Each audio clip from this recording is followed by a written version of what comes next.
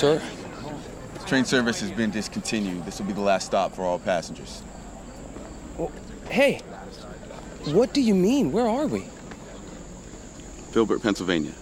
Filbert? Does anybody know where that is? Why are you giving me one useless piece of information at a time? What's going on?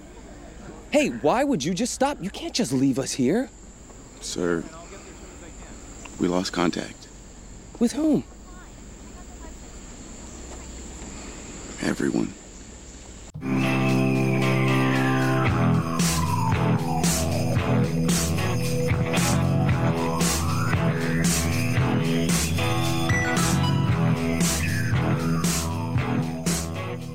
There's something happening here, but what it is ain't exactly clear. There's a man with a gun over there. That wasn't Buffalo Springfield. That was Kevin. But Jim, those lyrics certainly hit the nail on the head because it ain't exactly clear what we watched. Only thing we know is that it involved our third member of the Wall of Fame. Hey guys, how's it going? It's Marky Mark and The Happening. We're back. Again, I'm Kevin. That's Jim. Hey this guys. is the Pool Scene Podcast. 1,000 downloads now, everybody, and more. Thank you. The movie in question is The Happening, the 2008 M. Night Shyamalan joint. This is the first time I think that name has come up on this podcast. The first time first appearance of M. Night Shyamalan. Probably the last. Yeah, probably. I don't want to do anymore. The Happening was the first M. Night Shyamalan movie to receive an R rating. I don't know why. The Suicides, I guess. I guess that much. The film was originally shopped with the title The Green Effect. I guess maybe a play on the greenhouse effect, it's dumb. The movie's influence was 60s thrillers like The Invasion of the Body Snatchers and The Birds and The Blob. Essentially, Shyamalan himself stated they were trying to make an excellent B movie. Okay, here's the problem with that. This movie ended up becoming the worst acted movie I've ever fucking seen in my entire life. Yeah. This movie was pitched to them by M. Night. Yeah. And they literally went, yeah, that sounds like a great idea. Well, I bet he played up the aspect of campiness because there is a campy aspect to it, but it's almost like. But you can deliver camp acting way better. Yeah. Most camp, you pretty quickly realize, okay, we're in on the joke. This movie, it never really addresses it. No, it's a dud. Well, some critics agreed that this was excellent, but mostly critics took a giant shit on the movie's chest. I would hope so. Speaking of giant shit, the tagline for this movie, we've sensed it, we've seen the signs, now it's happening. That might be the worst tagline ever. It is the most. They thought they were so clever. Narcissistic approach. It's like, okay, these are my fucking movies. How can we make a tagline for this movie? Oh, I know. Reference the director's other movies. It's not like, I don't know. Where's the fucking village in that reference? It's not like, if a Ron Shelton written movie is like, white men couldn't jump. His cup was tin. It takes a village to have a sixth sense about signs. There you go. All right. Mr. Glass. Before we move on to some numbers about the film, I have to read this quote from Mark Wahlberg. Are you going to do it in Mark voice? No, I can't do a real good Mark Wahlberg, but so it's in reference to Amy Adams, who she was considered for the role of Alma, and she wised up. She, quote, dodged the bullet. He also said, it was a really bad movie. Fuck it. It is what it is. Fuck it. You can't blame me for not wanting to try to play a science teacher. At least I wasn't playing a cop or a crook. Like it would have mattered if he played a cop. Hey guys, all right, I'm going to put the gun away, okay? It's like he always dreamed of playing a teacher. And he's like, well, I'm not a cop. I'm a goddamn science. I'm teaching science, fuckers. All right, Jim, please give us the budget, the box office information, and hopefully tell us what better movies or music were out at the time of The Happening's release. And pretty much fucking anything was better than this ugly pile of shit. Ugly? It's like you want to hug ugly. It's just that fucking bad. This movie had a budget of $48 million. I don't know how. Hopefully, it was all wrapped up in Mark Wahlberg's budget. Yet it made $163 million. I mean, doesn't that tell you the weight of the name, why they wrote that tagline? Dude, M. Night did this movie. We got to check this out. When did it hit us as we're watching this movie? Probably Mark Wahlberg's first scene as a science teacher. Fuck. Mm-hmm. We're in for one. However, there are some, I'll do that in the voice of Howard Finkel. However, there are some news going on and it's actually more entertaining, yet tragic. In and around June 10th of 2008, a fire at the backlot of Universal Studios Hollywood destroys several icons from movies such as Courthouse Square, the Clock Tower from Back to the Future, and the King Kong exhibit on the studio tour. As long as the Klopex house is okay. The Klopex house will always be saved. I'm pretty sure at the end of The Happening, they hide out at the Klopex house. It's pretty much, hey guys, this place looks familiar. Oh, hi, Mr. Klopek. Gotta take out the trash. Hey, Pinocchio, get over here. Coldplay. I like Coldplay, I'll admit it. Kevin, you probably don't like Coldplay. I have never really You're indifferent. Much of an effort to listen to Coldplay. Yeah. So maybe it's something as I'm getting older I appreciate more. They released their fourth studio album, Viva La Vida, winner of 3 Grammy Awards. So, big album for the Coldplay. Bill Gates steps down as chairman of Microsoft and decides, you know what? I don't really want to get any more rich. I've had enough. Yeah. I want to feel like I'm everybody else. Well, he shifted all of his efforts to the Bill and Melinda Gates Foundation. Tracking people through their COVID shots. Yeah, so I hope everybody out there who has received their first vaccine, I almost got my first one today, put a magnet around that injection site. Just make sure you're safe, everybody, okay? Yeah. Bill wants to watch all Americans through their COVID site because that makes total sense. And then he's probably tracking you through your stimulus money you just got in the mail today. Yep. Thomas Beatty, the world's first pregnant man, gives birth to a daughter on June 28th of 2008. And of course, you're like, what is this, the movie Junior? No, he was a transgender man. Yes. But he made the full conversion. However, he was able to give birth. So he was the first ever man to give birth to a daughter. And now we switch over to our amazing sports correspondent. Hey, how's it going, George? Good evening, everybody. I'm George Michael, and welcome to The Sports Machine. Hey, George, have I told you recently, you've really got some great pipes on you, man. Good evening, everybody. Yeah. Hey, thanks, George. Hey, I appreciate it. What's your name again? Good evening, everybody. I'm George Michael. He always says the same thing over and over again. That's all we can afford, though, because George Michael nowadays is coming at a premium cost. Yeah, what the fuck is he up to? He's dead. Oh. From Beyond, that was George Michael. Fuck. Did not know that. Yeah. Sorry, Mr. Michaels. You were loved as I was growing up. I was gonna say, is it at a premium? Because we have to. We have technology here on the Pool Scene Podcast in which we can reach out from beyond to get a voice sample. But instead of reaching out to our loved ones, we reach out to George Michael.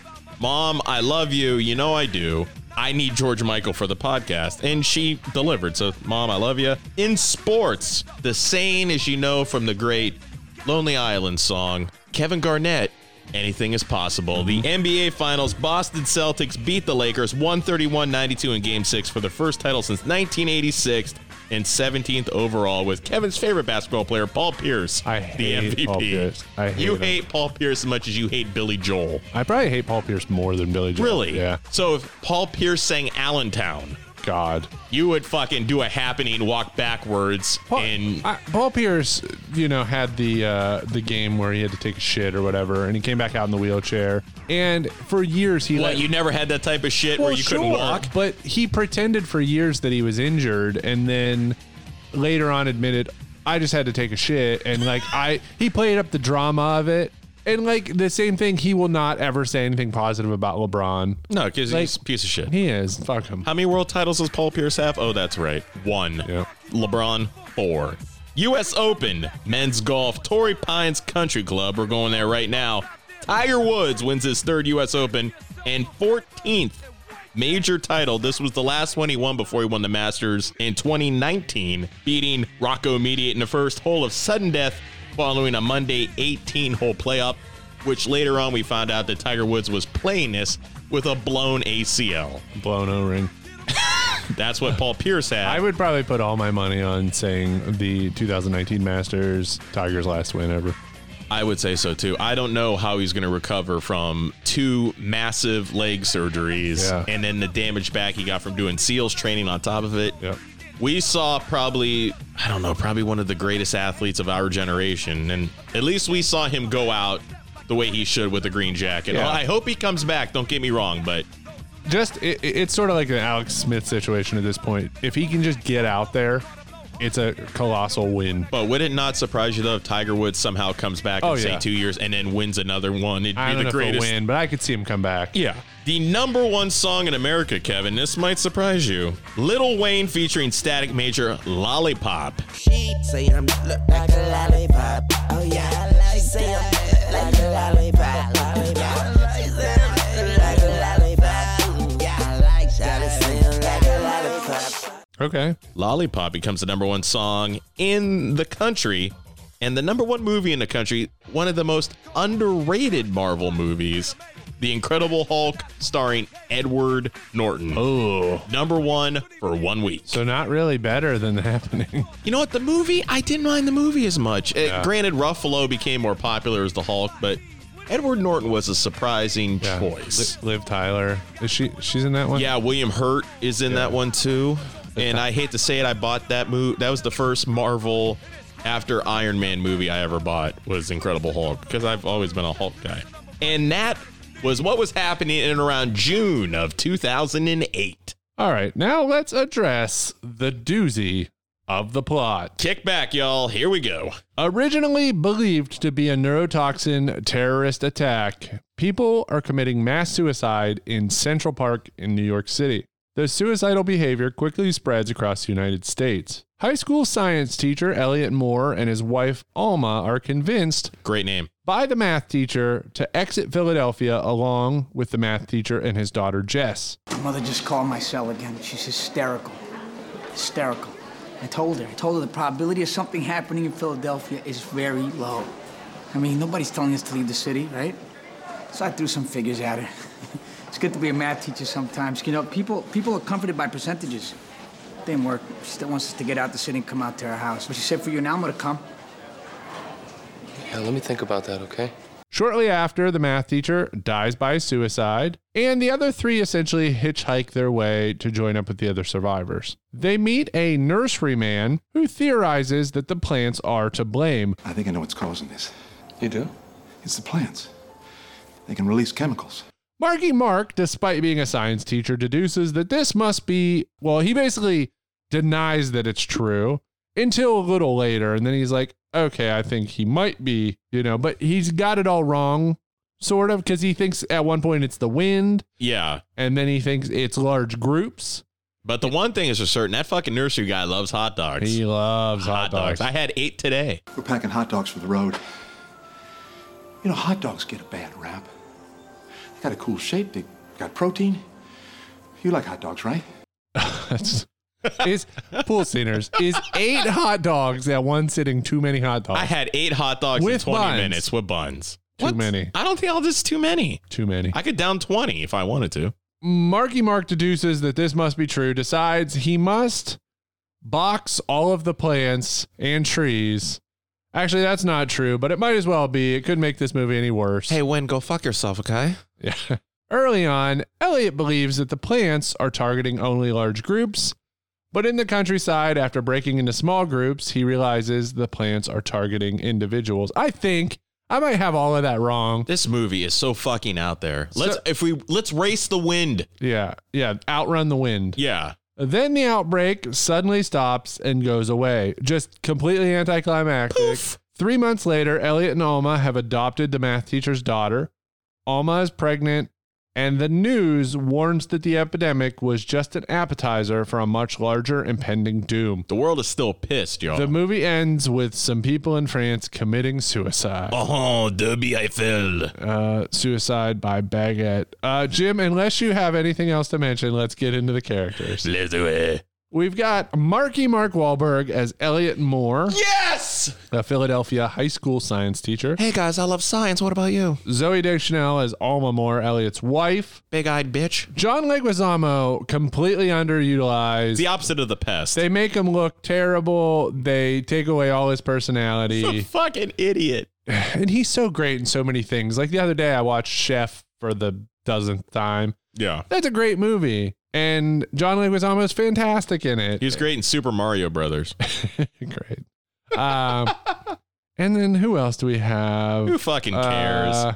Our buddy Brian O'Halloran, friend of the show. Jeep driver, great. Alan Ruck is the principal for 5 seconds. Cameron Fry from Ferris Bueller. And M. Night Shyamalan has the audacity to fucking credit himself as Joey, the guy who saw Alma, had lunch with her, and that was cheating. Hey, it's me. I'm on a train. I just want to say something, okay?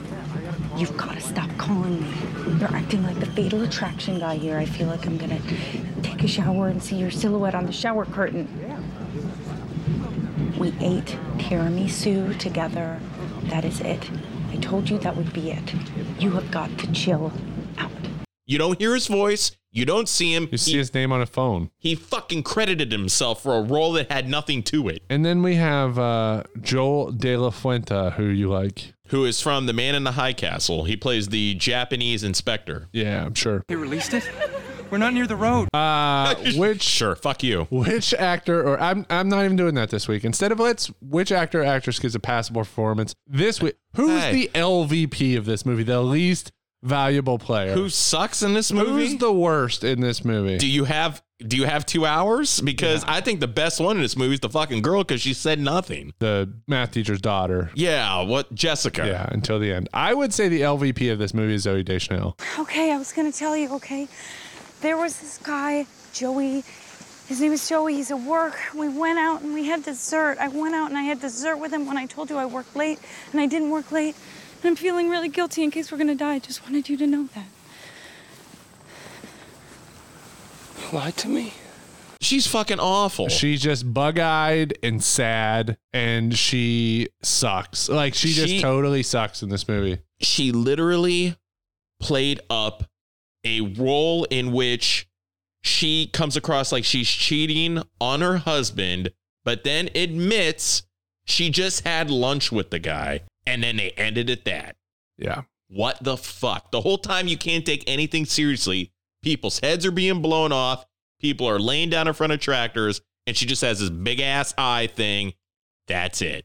All right. So speaking of big-ass eyes, why don't we go ahead and do best scenes? Cool. Okay. First one, I'll go in like chronological order, basically. We got a lot here, everybody. Mark Wahlberg teaching his class about honeybees.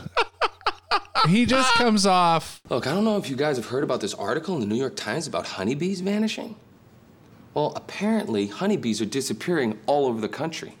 Tens of millions of them just disappearing. There's no bodies, no sign of them. They're just mysteriously gone.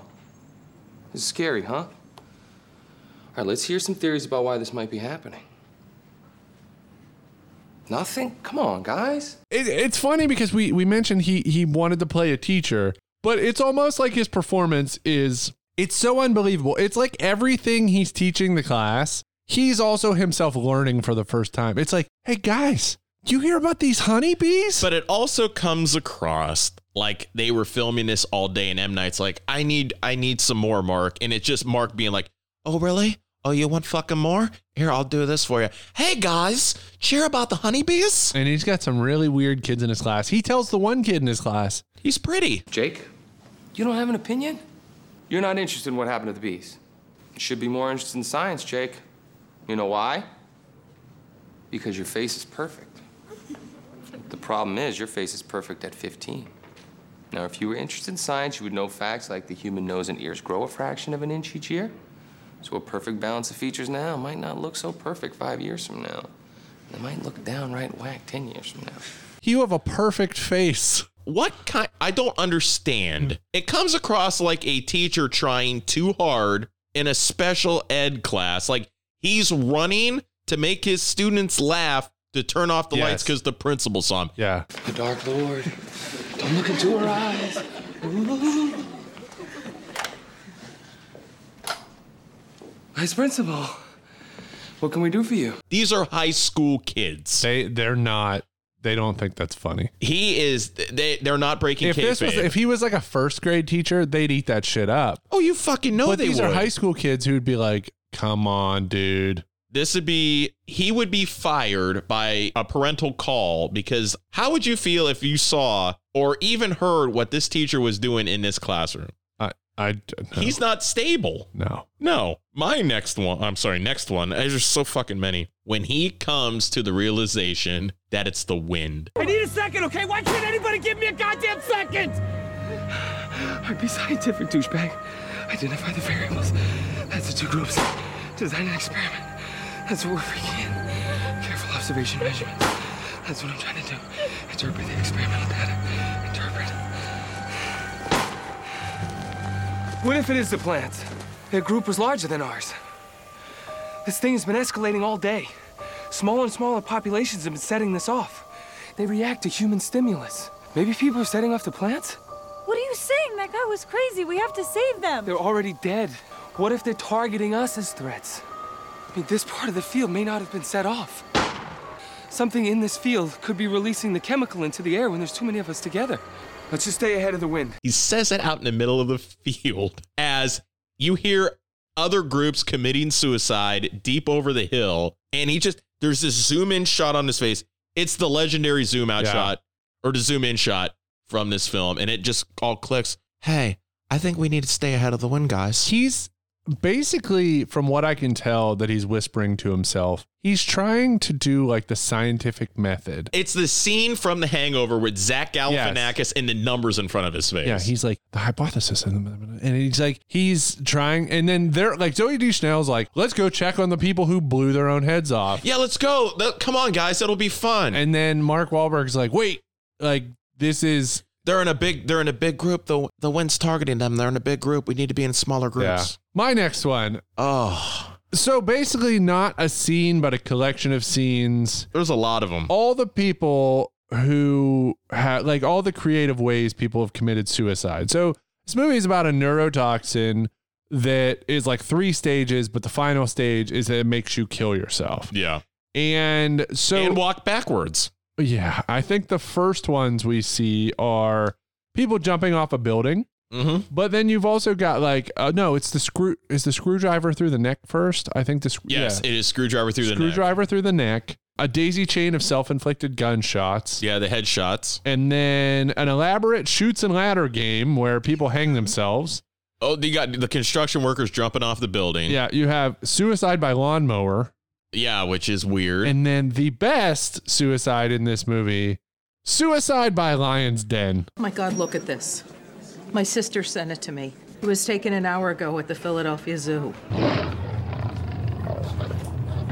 Which, the arms come off way too easily. That scene is so funny because it's shot with a bad green screen. Look what so-and-so sent to me. Here's the quality of that, and I got it for you. The TikTok green screen feature. That's how bad the quality is of that mauling scene. But you could so tell the green screen is so cheaply done. Yeah. It's bad. Yes, it is not good at all. So that's it. A collection of scenes, not a scene itself. My ultimate, I have more beyond this, but by far my number one, I'm going to have more. The negotiation with the fucking ficus. Hello? My name is Elliot Moore. I'm just going to talk in a very positive manner, giving off good vibes. We're just here to use the bathroom. And then we're just gonna leave. I hope that's okay.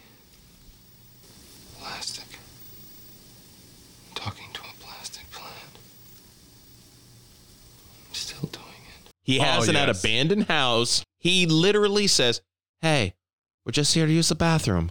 That's all we're gonna do. We don't mean any problems, okay? He introduces himself. Hi, my name's Elliot. And then after all this, he realizes, I'm talking to a fucking plastic plant. Yeah. And I'm still talking to a plastic plant. He negotiates with a plastic ficus for their lives so they can take a piss in a dump. Yep. That's it. My next one. Oh. The cough syrup scene. If we're gonna die, I want you to know something. I was in a pharmacy a while ago. There was a really good-looking pharmacist behind the counter. Really good looking. I went up and I asked her where the cough syrup was. I didn't even have a cough. And I almost bought it. And I'm talking about a completely superfluous bottle of cough syrup. That's like $6. Are you joking? At least he says syrup right. I'll give him that. Syrup, it's not. It's syrup. It's not syrup. It's not. Is it spelled S-U-R-U-P? Nope. S-Y-R. Syrup. Sear? Sear. S-Y-R. S-Y-R. If you saw S-Y by itself, what would you say? Syrup. Okay, so then it's syrup. Syrup. I'm in. It's Cyrax. So the cough syrup scene, which is where Alma admits to Elliot cheating on him with a moons over my hammy. So that's basically this what guy she did. named Joey has called her and texted her multiple times on the train and at her house, and she keeps having to silence the calls and hide them from Elliot. So eventually she just is like, hey, I want to admit this to you. I've been hiding it from you. I told you I was somewhere else and I had lunch or dinner with this guy. That was it. And he's like, you lied to me. So then that was it though, but that was it. Yeah, that was it. Like, yes, it would have been better if she would have done. I don't know. Oh, but anyway, so good. He tells her, hey, I was at the pharmacy and there is a really good looking pharmacist. Yeah. And I didn't need it, but I asked her about this cough syrup and I almost bought it. It was $6. And then she says, are you joking? She starts like, she has like tears welling up in her eyes and she goes, are you joking? And he just like nods yes. Yeah. It's really something. It's fucking amazing how abruptly these scenes just end with no further context. Mm-hmm. You literally thought she's fucking this guy. Mm-hmm. No, she had a sandwich with the guy and then are you joking? Yeah, I am. I'm joking. It's like, fuck off. So my next one, when they stroll up to this house and it's the brick house with the green shutters, the two kids that are with them see the guys in the house and he's just trying to negotiate. Is there any way we could get some food? We have a little girl. We just want to get her some food. You best leave now. You ain't gonna bring that poison gas in here with you. Sir, it's not poison gas. There's none out here. They said to stay inside. We're fine right now. Nothing's happened out here yet. I mean, you can see that. Just listen to our voices. We're perfectly normal. On Blackwater, keep on rolling. Mississippi moon, won't you keep on shining on me? See? We're normal. All we just want is some food. There's no bad air out here, guys. Come on out. And you just hear the guys go, it's the chemicals are in the air. And no, they're not. Next thing you know, this guy fucking pulls a shotgun out through a window side, blows the one kid away with a shotgun blast. And then you see another. Okay, that kid, the second kid's reaction process, his fight or flight never kicks in because his friend, let us in, bitch, gets like he gets like 12, I don't know what it is, like buckshot through the chest. Yeah. The other kid, oblivious, turns around and kind of just and doesn't run away, doesn't walk away. He turns around with his back to the window. And then you see the fucking gun come through the window. Yeah. And John F. Kennedy. Yes. Then what the funny thing he does afterwards, here comes Marky Mark over to the kid. We're going to get out of this nightmare. To have a conversation with the kid. He tells her, like, we're going to get you out of here. No, you're not. There's fucking brain matter all over the place. Hey, we're going to get you out of here, okay? And here comes Bug Eyes over there. Hey, Elliot, we have to leave now. Oh, really? No shit, Sherlock. Quick, the scene at the nursery. That guy really loves hot dogs. He beyond loves hot dogs. I love hot dogs. But this guy loves them more than I do. You like hot dogs, don't you? Okay, babies. We are going to be going, but we will be back soon. Okay? Plants react to human stimulus. They proved it in tests. Did you get the mustard? This guy has like 8 lines in the movie. Hot dogs. Every single line. He either talks about hot dogs or he's eating a hot dog. See, he even said there's good protein benefit. And I had 8 of them today, so I got max protein. You guys like hot dog? Yeah, you also got enough nitrates to fucking last you forever. However, he does hold he holds a hot dog like the way I do when I eat it. He does the sideways grip. Okay. Just throwing it out there. You could have been more excited about that instead of dismissing and go, okay. All right. My last one is when Mark is cowering in the cellar. I'm sorry, Alma. What's going on, Elliot? What's happening here? It could be the grass and the trees are doing this now. She was alone when it happened. Seems like they might have gotten more sensitive. That there must be this massive long pipe that conjoins, because they're separated. When he went into the house basement. That in and of itself is a logic issue. I don't know why. A little pipe that sticks out 2 inches from the wall somehow spans what? A football field length? 100 yards at least. And he's communicating to her through this pipe. Meanwhile, she's the one that has the 6-year-old. She's keeping her shit together. He is cowering. He's crying. Yeah. And they admit the ring that she gave him showed that his color was purple for horny. Yeah. You remember our first date? You were so quiet. You bought me the mood ring. Turned purple when you wore it. Then you said, that means you're in love. Got you to talk, didn't it? But then we checked the little paper chart and it turned out that purple meant I was horny. Yeah, and he like cucks himself in this scene. Oh, he's like, God, does he he's like, ever. I don't care that you cheated on me. I want to be with you. They had a fucking sandwich. Yeah.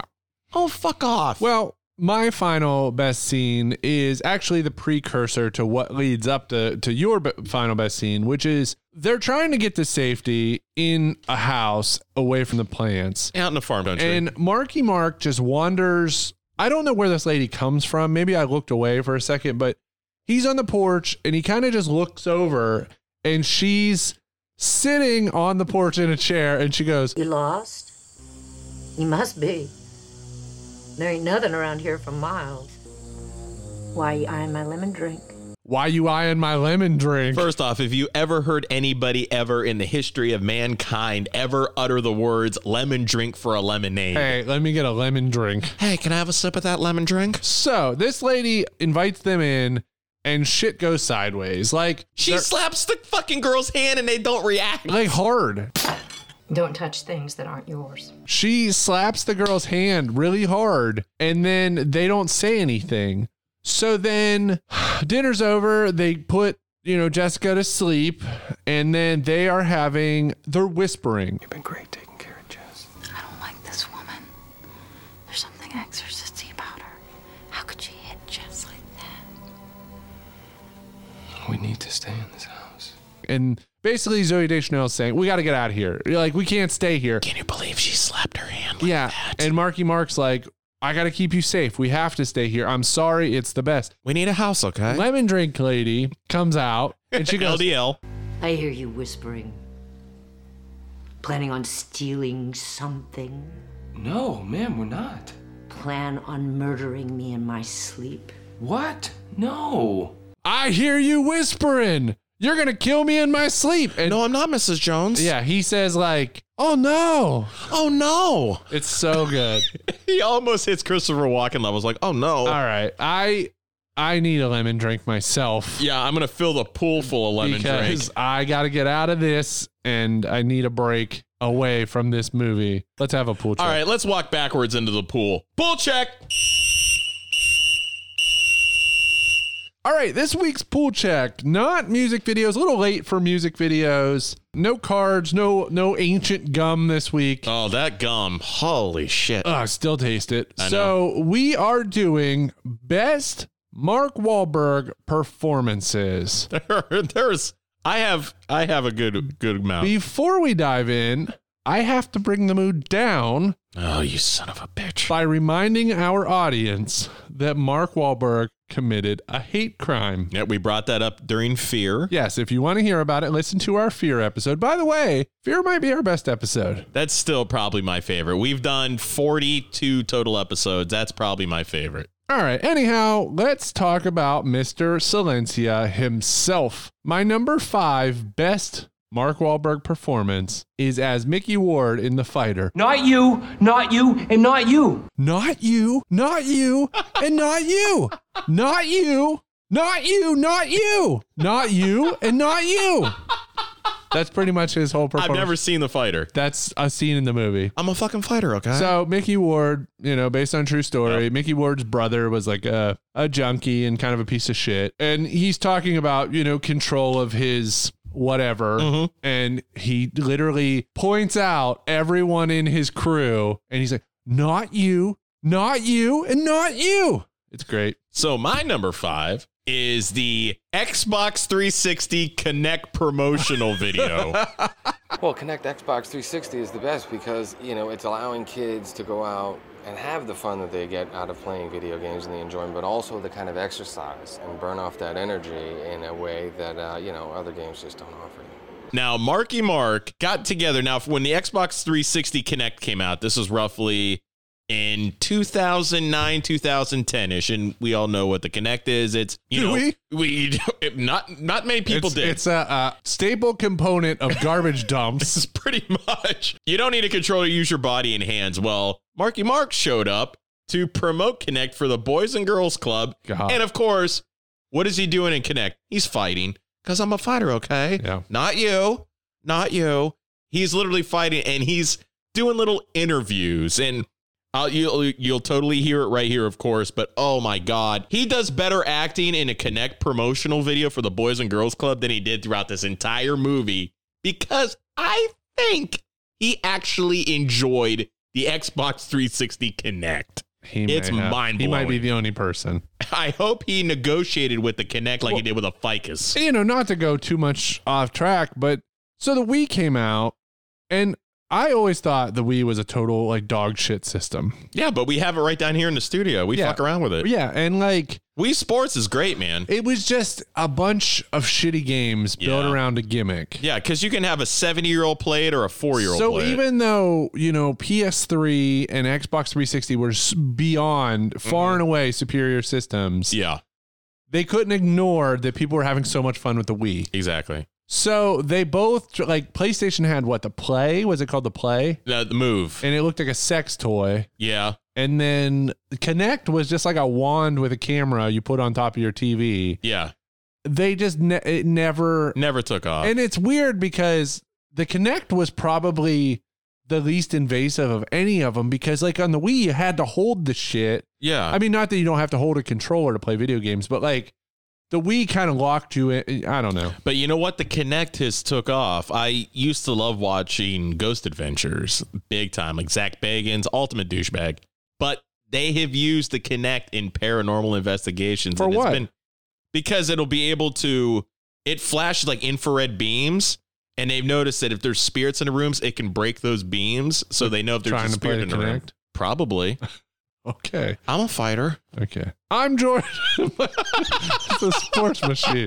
I'm playing Kinect. Good evening, everybody. All right. My number 4. From Beyond. Yes, From Beyond. Pain and Gain as Daniel Lugo. So he got so fucking big for that role. He got huge. He was playing an ex-con, acting across from The Rock. And Pain and Gain's pretty good. I'd say it's underrated. It's Michael Bay, right? Yeah. And Wahlberg, he pulls off the extortionist con gym employee pretty well. We all start out equal. Little blobs of blood and muscle. It's a setup of awesome potential. Most people never develop that potential. I knew early on I was not most people. Because if you're willing to do the work, you can have anything. That's what makes the US of A great. When it started, America was just a handful of scrawny colonies. Now, it's the most buff, pumped-up country on the planet. That's pretty rad. Yeah. I mean, based on a true story, but he got big. He just, Wahlberg, as you see in a lot of these picks, I mean, my 2 picks so far, Mickey Ward and Daniel Lugo and Pain and Gain, right in his wheelhouse. Oh, it's big time. I mean, he likes working out. He likes sports. He's from Philadelphia. Totally in his wheelhouse. My number 4, just show Marky Mark in any fucking episode of Wahlburgers. What's up, guys? Hi. You look like you're ready for a pool party. Oh, yeah. Yeah, it was nice for Paul to come out with the kids and hang out. And, we had a little pool party, a little barbecue. I've never seen a guy seem so disinterested about his brother's passion for anything. Hey, we're going to help him out. He's a chef. He likes to make burgers. Our name's Wahlburger. It's going to be Wahlburgers. And he'll show up at a fucking restaurant with his brother and try to promote a new Have you ever eaten a Wahlburger? Never. I've never been near one that I'm aware of.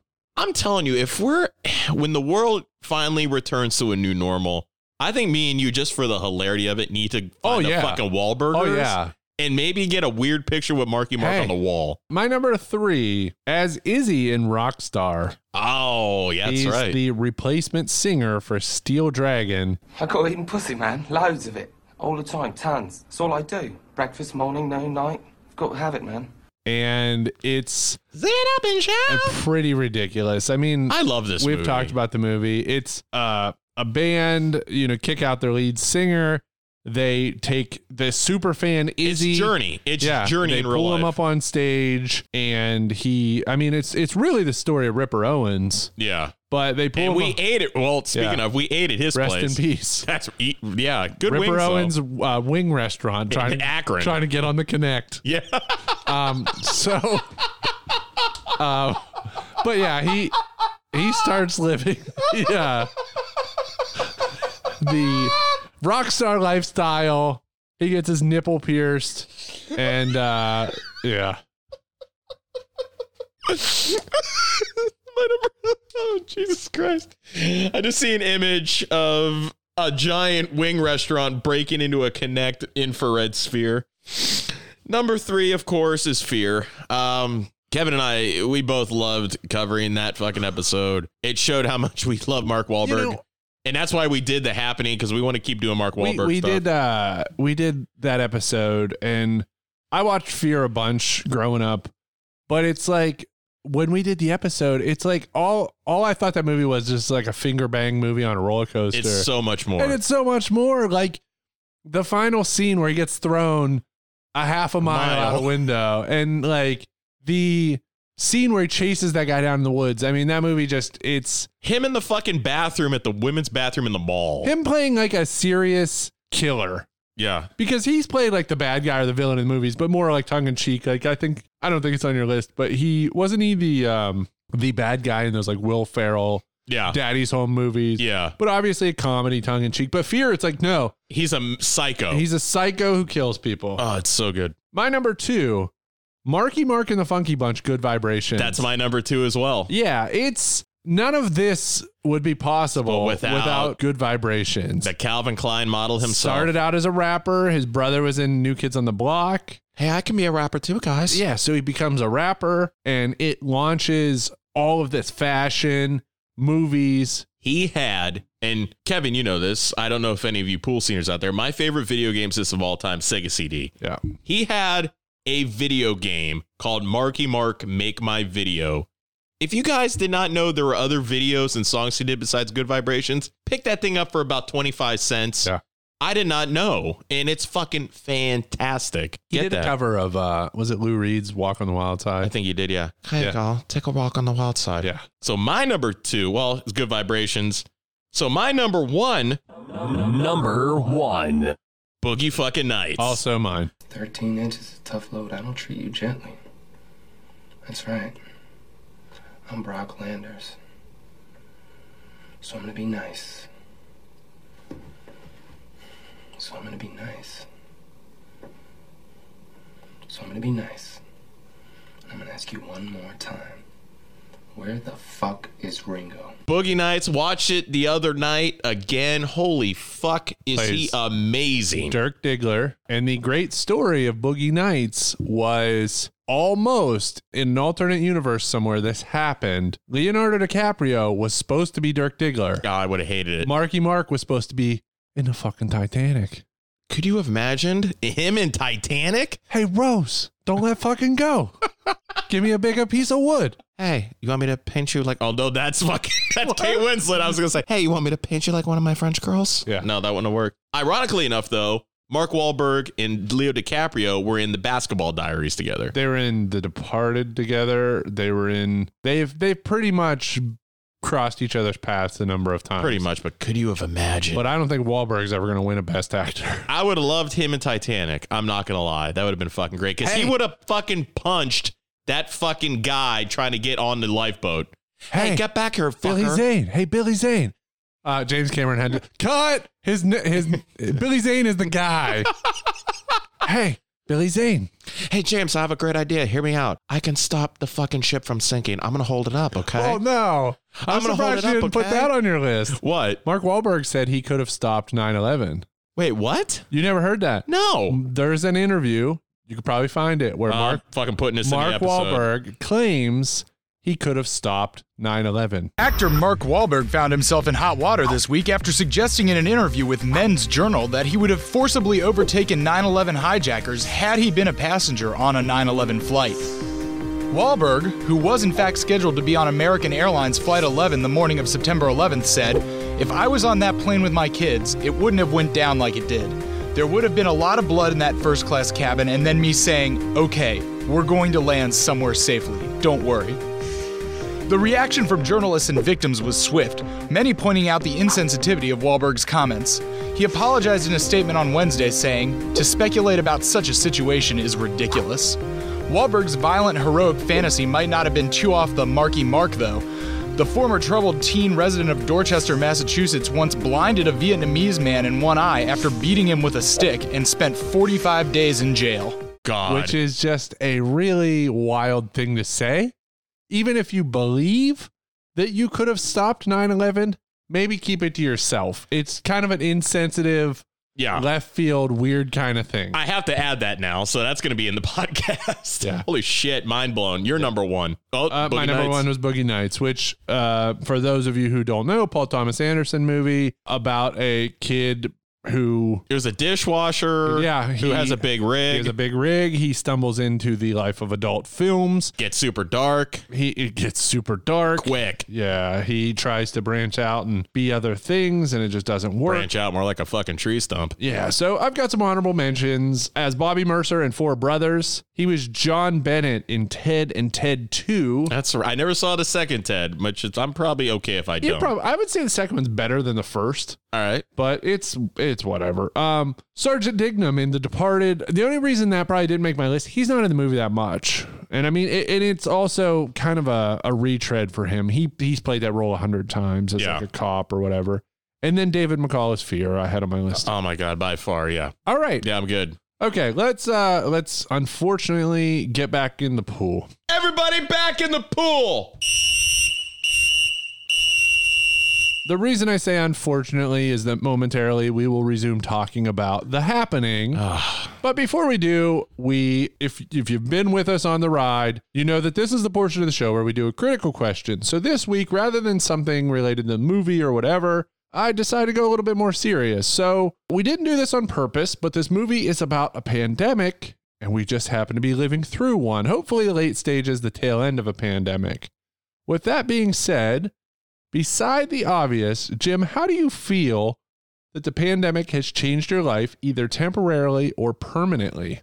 Well, it's one of those things that you never expect to ever go through. You know, it's the once in a century event. And most of the time when you've heard like grandparents and stuff like that say, hey, I lived through, World War II, and you hear your parents say, I lived through Vietnam. You don't know how to really connect with it because you don't know how they experienced it. But now this is something like you can tell your kids about. And if I ever have kids, I can tell them about it. It's amazing. Like I can remember last year vividly when Rudy Gobert for the Utah Jazz ended up coming down with coronavirus, and then ESPN breaking in about that, saying that the Thunder Jazz game was suspended and they weren't allowing anybody out of the arena. Next thing you know, a day later, the NBA suspends its season. And then, through sports, the world just started stopping. The world fucking stopped. Yeah. And next thing you know, it's April 2020 and I'm paying 95 cents a gallon for gas because nobody was allowed on the road unless you were considered an essential worker. And, at the beginning, you couldn't find toilet paper anywhere. That was the things on Facebook. Be like, dude, if you need toilet paper, they just got to ship it in. Get it now. Yeah, which that is bullshit. Nightmare stuff. That was beyond nightmare. But God, it has changed me because, I came down with it last January before everything got crazy, which I didn't think it was COVID at the time, but I've never been that sick in my life. Yeah. To the point where I couldn't get up to even use the bathroom. I couldn't stand. I couldn't eat. I couldn't drink. See, I don't remember if I lost, sense of smell or taste, but man. Yeah, so I'll frame it that way when from my perspective is that, you had started hearing maybe in January or November, December that there was this, out of Wuhan, China, there was this virus starting to spread and like People are dying. It's scary. But here, you're thinking, it's not here. Exactly. Everybody at work kind of talking about it a little bit. Well, right around that time, you and I could have got it off each other. Who knows? No shit, yeah. But like my wife and I both had this illness where I've never had a cough like that. Yeah. I mean, it was so bad. And I remember going to work because I'm dumb. That's what I do. I go to work. Yeah. You know, and you can't always call off. So I go to work. I got this cough, and I try to suppress it as much as I can. My one coworker goes, "Man, you really got something nasty." And I remember her bringing me tea, made it for me and everything. I'm not a big tea drinker, but I remember being so uncomfortable and having that cough that I drank tea. And now I drink tea. Yeah. But anyhow, I definitely had it. And now, even a year later, I'm certain that it did some damage to my lungs. Because now it's like, I have good lungs. I mean, I played soccer my whole life. Yeah. I have such shortness of breath and stuff. It's so bad. See, I lucked out because I do not have any ill effects. And I know people that have had COVID that still have had trouble breathing 6 months out. Yep. I lucked out, but Jesus, dude, I wouldn't wish that on my worst enemy, what I went through. Yeah. It's the worst. So I'd say from a personal and a shallow perspective, like I lost a great job that I enjoyed, a job I planned on staying at the rest of my life. Well, hopefully not the rest of my life, but till retirement. But I did get to spend a year at home with my kids, which was great. I consider myself lucky, which sounds like a little... Yeah, I know what you mean. Yeah. It's shitty to say. It's not selfish. Yeah, it's selfish and shitty to say I'm lucky. But we were on a lockdown. People are dying. But I took the lockdown serious, and I got to spend a year at home with my kids. That's time I would never trade for anything. Yeah. I was a stay-at-home dad for a year. It was awesome. You know, I'm never going to be in a situation like that again, probably. I mean, we created this podcast because of this pandemic. Exactly. We fucking started reconnecting with our golfing. Yeah, right. We golfed like 50 times or something. Jesus. So when I was home in the summer and fall, I kept myself busy, lots of outdoor projects. I gained weight in the winter. I'm still working on that. So that's how it affected me personally. I will say from a national perspective, it's got to normalize the wearing of masks when like you have the flu or a cold or whatever it is. Other countries have always done that. That's the thing. It's nothing new to them. Yeah. Here, you can't get people to understand that you have to put the mask over your fucking nose, too. Even if they don't wear masks, we can't get people to cover their arm when they cough or cover their mouth when they cough or... Well, it doesn't help that the previous administration thought this was all bullshit. Yeah, or we can't get people to wash their hands. And this goes for the flu or a cold or what. Like, if you're sick, don't go to bars. Don't go to restaurants. Like, stay home. Don't spread it. I don't care what it is. COVID, cold, flu, whatever. So I'd say maybe that. But I'd say what it ultimately, I think, normalized the most was this misconception that this country feeds you on our reliance on things. Exactly. Like, hey, you have to go to the small, mom and pop grocery store to keep them alive or whatever. People are online shopping more than ever. I can attest to that with where I work. People are, grocery shopping from curbside. Yep. You know, it's kind of normalize things that maybe people wouldn't have given a chance otherwise. A lot of things are going to downsize when it comes to like big box stores. They realize that, and I've gone through this, you don't need that much of a labor force anymore because these big corporate stores made billions last year. Oh, yeah. Billions. I was furloughed for 3 months. Look how much my company made in those 3 months. Holy shit. Yeah, look at all the top earners in the world and in the country. They all like tripled their wealth this year. And we all end up eating shit for it. We do. We're you go on Twitter and you see people just like praising the Lord over $1,400. Exactly. Yeah. So, all right. Enough of that. Let's move on to... What, Kevin? Hey, I got my stimulus check today, too, and I bought Big Buck Hunter. Let's move on to logic. It all could have been different, Mr. Walker. You should have allowed nature to take its course. All right. First logic for me. Why do Alma and Julian seem like enemies? Hey, Julian. I bought him. It was like getting one of those Cabbage Patch dolls when they first came out. What a madhouse. How are you? Good. You? Good. Okay, good. Why don't I'm we really go? glad you chose to come.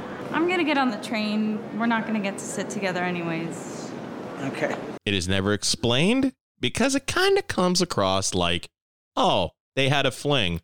You know what, though? Maybe they had a fucking sandwich somewhere. So Julian is the math teacher. Who's John Leguizamo. Who they do no favors to. from what I understand in watching this, he's just another teacher. He's another teacher that takes math way too seriously in real life. And maybe they're friends at work, but they don't really seem like friends who hang out. I don't know. They don't. They don't tell us. But immediately, so they're all getting on this train to get the hell out of Philadelphia. And basically, they exchange these weird pleasantries. And he basically tells her sarcastically, I'm so glad you came. And then she's like, well, I'll just take my ticket and I'm going to sit by myself.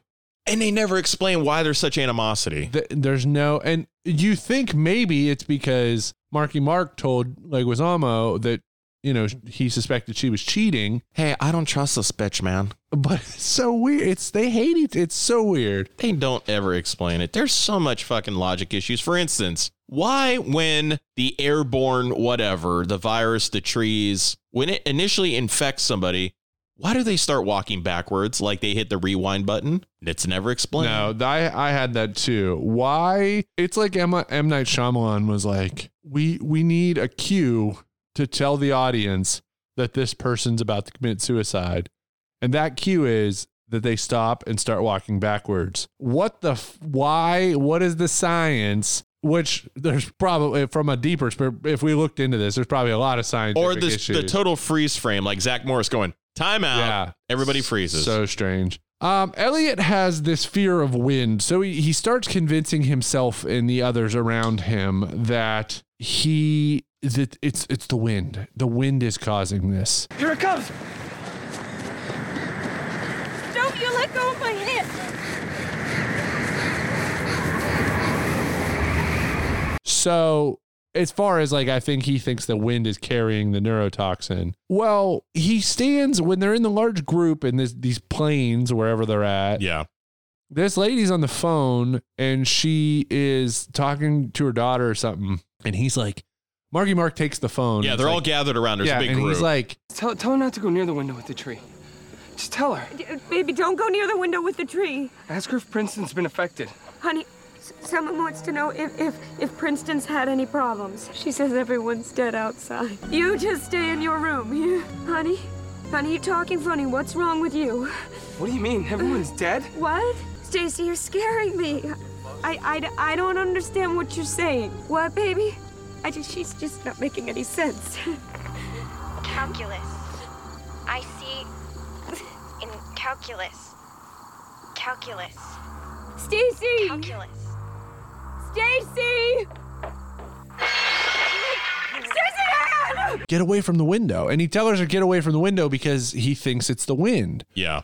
So there's another part where I think he wants to seal up the vehicle they're in. I might be confusing that with the Jeep, but who cares? Exactly. It's Who cares? Ridiculous. But the whole idea, Marky Mark is so afraid of the wind, yet where is he? In the middle of a field. Yeah. Being afraid of the wind. It's so strange. Speaking of Leguizamo, his death scene. I'm going to tell you the answer. It's over $10 million. You'd have over $10 million at the end of the month.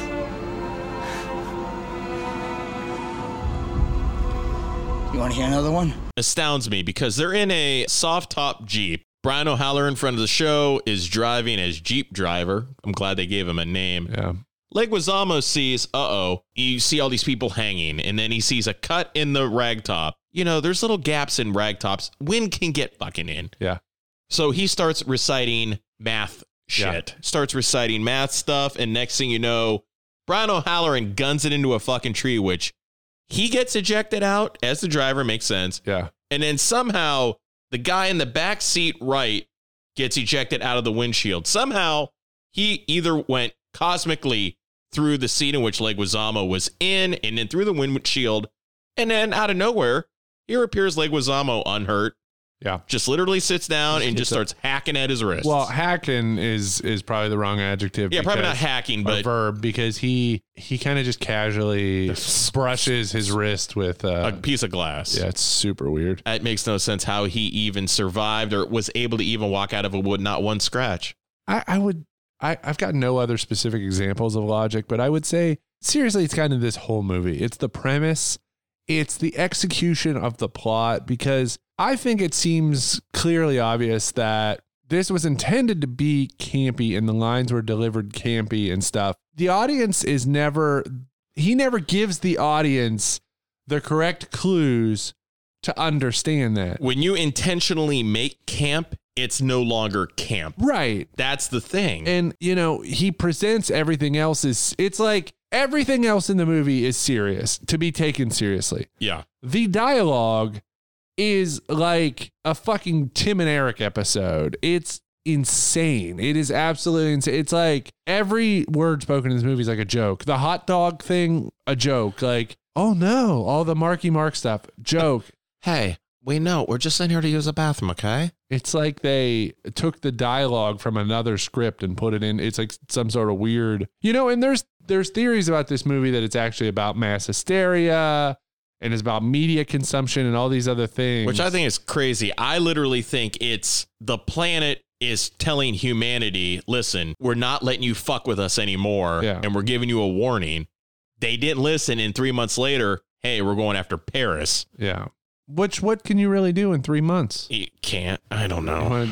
The plants want them to shut down all the power plants? Yeah. All right. Greenpeace. All right. You got any more logic? This whole fucking movie. All right. Then stick around for some plugs. Hey guys, I'm Dana, and you're listening to the Pool Scene Podcast. Once again, Pool Sceners, thank you for checking out the pod this week. Remember, if you want to know what's going on, any updates, any exciting things coming around the corner, check us out on Facebook and Instagram at Pool Scene Podcast. Also at Pool Scene Pod on the Twitter. Also, if you want to drop us a line, send us an email at poolscenepodcast@gmail.com. Any movie ideas. We have some amazing movies coming up. If there's a movie you want us to cover, let us know. You're on the journey with us. And now back to Kevin. All right, what's the legacy of this movie? There is none. Bye, guys. I would say that this movie has environmental awareness, maybe some cult appeal as far as, could this be a cult movie? If people embrace this as a comedy or embrace this as a bad movie. Oh, it's a bad movie. All right. I think there could be some enjoyment because some of those things that you look forward to and wait for, like the movie, one of the first lines of dialogue in this movie is the two girls sitting on the bench, and it's such a weird. And she's like, I forgot where I am. You're at the place where the killers meet to decide what to do with the crippled girl. That's right. That's right. They're reading the same book while sitting next to each other, and she goes, "Where am I at again?" And she's like, "This is the part where the two lovers murder a cripple." It's something like that. Yeah. There's all these lines in this movie that are so weird and out of, like the hot dog guy. Like, if you saw this in a theater, you could throw hot dogs at the screen. Yeah, I don't. Yeah, so I'd say the legacy, it almost ended M. Night Shyamalan's career. Why didn't it? Because it just, despite how much money it made, it just almost seemed like people weren't going to... They saw The Village and be like, okay, we're starting to get in on this bullshit. And there's a lot of articles online that you can read where it's like in defense of The Happening, or you can't defend this or movie. why The Happening's actually good, or things like that. I mean, I disagree. I think it's like it goes by quick enough, I guess. And I will say one thing though, Kevin, with all the movies we've covered, I still would watch this again before I would ever watch Grind again. Yeah, how about that? Isn't that something incredible? I watched Grind 100 times. So did I. I don't ever want to fucking watch it again. Mr. Rivers! I watched Grind Slugbug 100 times, and it just sucks now. But like, I would drink some beers and watch The Happening. I think this would be a fascinating thing to... If we ever say we did a drunk watch-along, holy fuck, this would be a great drunk watch-along movie. So anything's possible. It might happen. All right. Ate some Wahlburgers, got drunk, watched my movie. So with that, we'll move on to the landing strip. I don't have a lot this week. No squatter updates. No squatter update. No cards. My second consecutive watch through of The Leftovers have 4 episodes left. 5 maybe. And I'm excited to watch through because...